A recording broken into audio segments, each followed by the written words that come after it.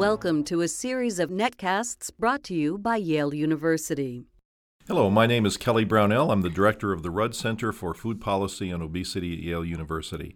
Our guest for today's podcast is Dr. Lisa Sutherland, assistant professor of pediatrics and senior nutrition scientist with the Hood Center for Families and Children at the Dartmouth Medical School.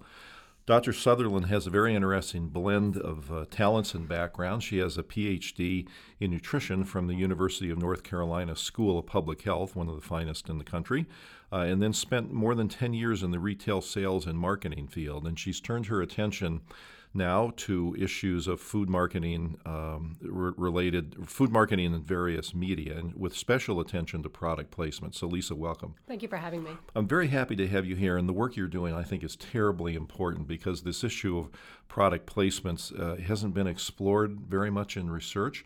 But it's pretty darn important, isn't it? Right. And I know you've looked at this. So why don't we start with just explaining what product placements are? Sure. So product placements, really in a nutshell, is the placement of a brand product or brand appearance. So taking a branded beverage, for example, or a soft drink, and then placing it, whether it's in a television show or in a movie.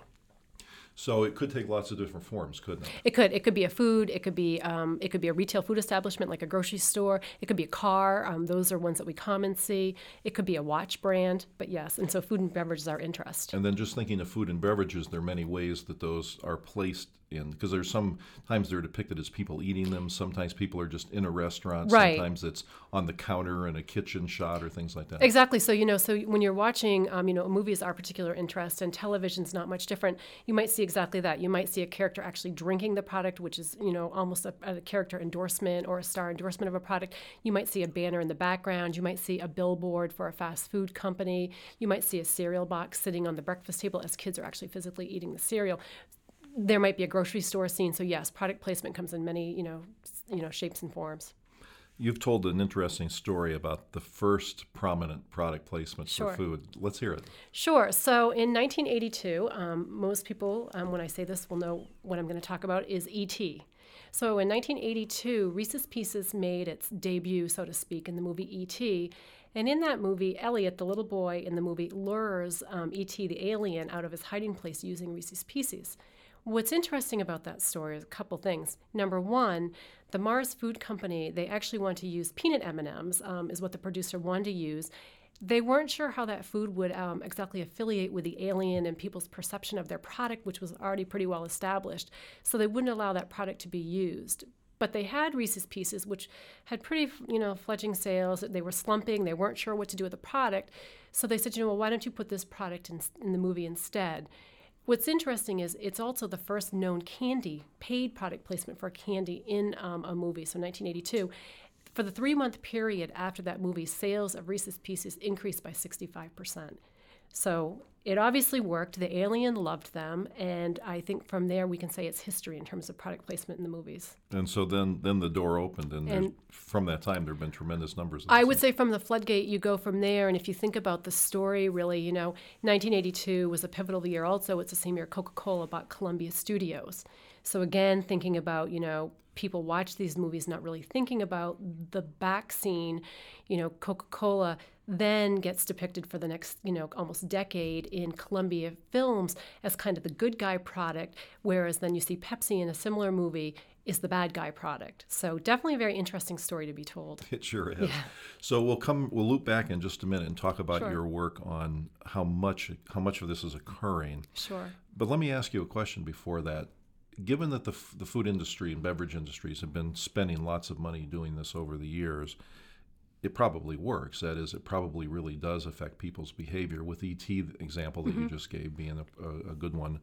Is that a safe assumption? Can we assume that it's paying off for the companies, that if they spend $100,000 to place their can of sugared beverage in a movie, that they're going to get more than $100,000 back in sales? Yeah, if you just think about the number of people that attend the movies, and the number of impressions, which we can talk about, that are then projected to somebody from an on-screen one-time appearance, absolutely.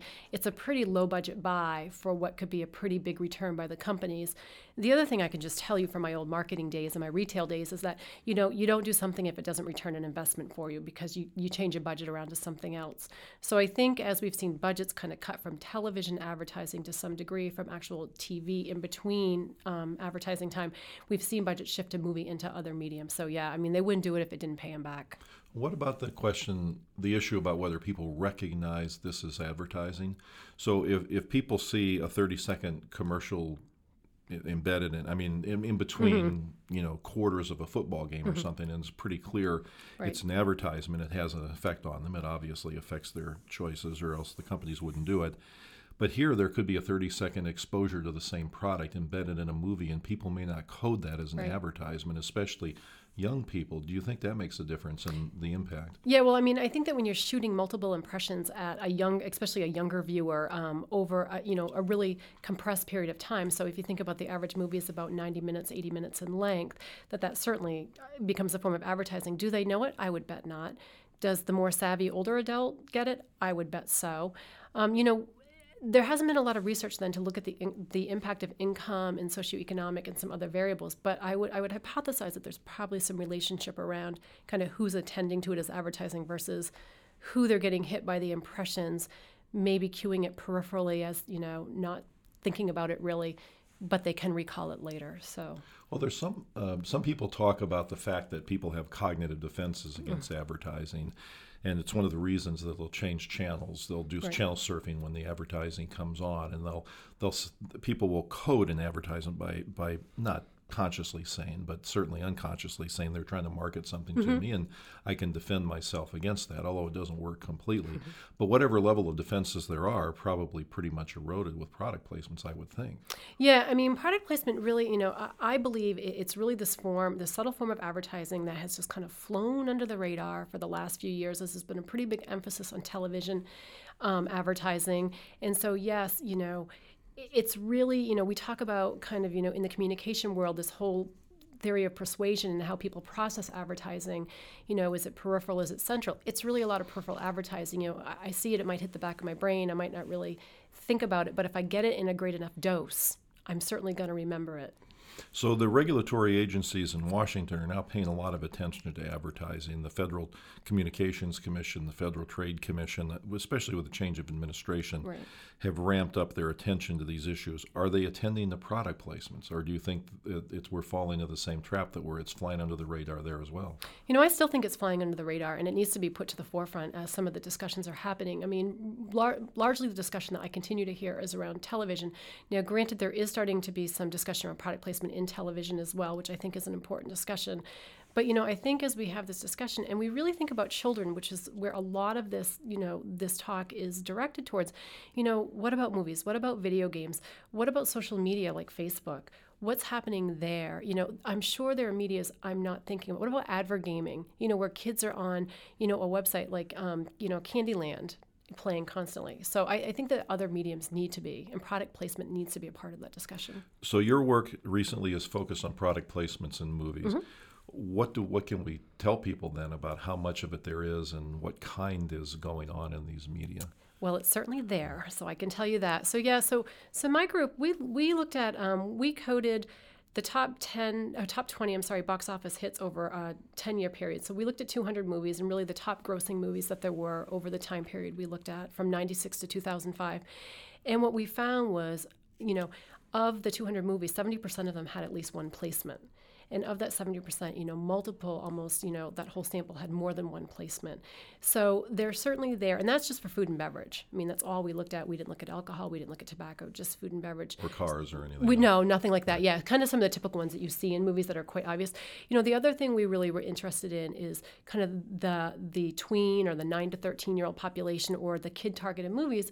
And what we found is when you look at the distribution as well, you know, 3/4 of the PG-13 movies had some brand placement in them. You know, and that's an audience that's clearly being targeted. 1/3 of the G movies had a brand placement in them. So they're there. I think we need to be in tune to them, and we're continuing to look at that data. So what does that say to you about the self-regulatory pledges that the industry has made to market less to children? Sure. So I'll use an example of that. So in 2006, the Better Business Bureau led this pledge or this promise made, and 15 companies have signed on to it, that they will limit their marketing to kids under 12. I think my concern with that, just looking at what we've seen across movies, especially PG-13 movies, there is an argument that, well, a PG-13 movie shouldn't be seen by somebody under 12. We know from age compression in the entertainment industry that those younger kids are watching those movies. We also found in those movies that 3/4 of the beverages advertised were for sugar-sweetened beverages. So while companies have made this fledgling pledge to not advertise sugar-sweetened beverage on children's television programming on TV, it's in the movies. It's there. So maybe my budget's not in TV for the advertising, but I certainly can throw it into the movies and know that I can throw out a bunch of impressions to an audience that I would like to build a loyalty with.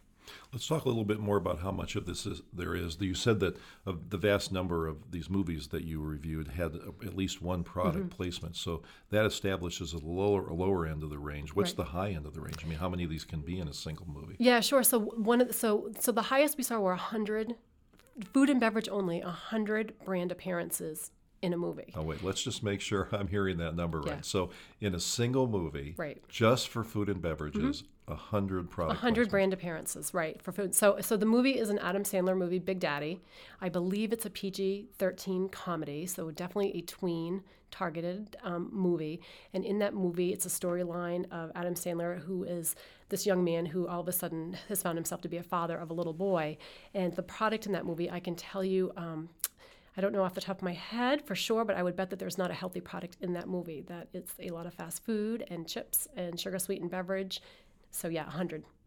And of course, vast numbers of people watch these movies, and I think you made the point that not only do people see the movie once, but there's some people who see it multiple times. Right. Our work is really, we believe it's a pretty conservative estimate at this point because it's really based on a one-time viewership of a DVD. And, and I was saying, with my own children, we used to drive from North Carolina to Maine every summer. And, there were certain movies that I had heard probably 20 times, but I had never seen. But my kids were sitting in the back seat watching those movies. So, yeah, we know that viewership doesn't happen once in the movies. We know that viewership then, especially with children, more so than adults, and especially with young children, that they will watch a movie over and over and over and over again.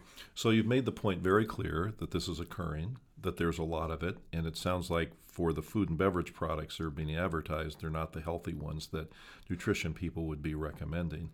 Do you think there's a role for government to be involved in regulating this? Yeah, I would certainly like to see the FTC and some other agencies look at this and to at least think about it. I mean, I would love for like the tobacco industry, for companies to have to disclose the amount of money that they're paying for product placement.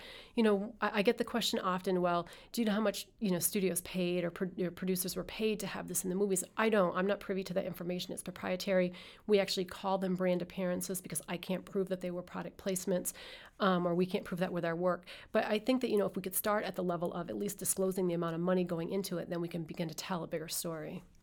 Well, talking about telling a good story, your work is, as I mentioned, very important because it's highly unique, highly important because there's so much of this going on. So thank you very much for sharing that. Well, thank you for having me here. It was great. So our guest today was Dr. Lisa Sutherland, Assistant Professor of Pediatrics and Senior Nutrition Scientist at the Dartmouth Medical School.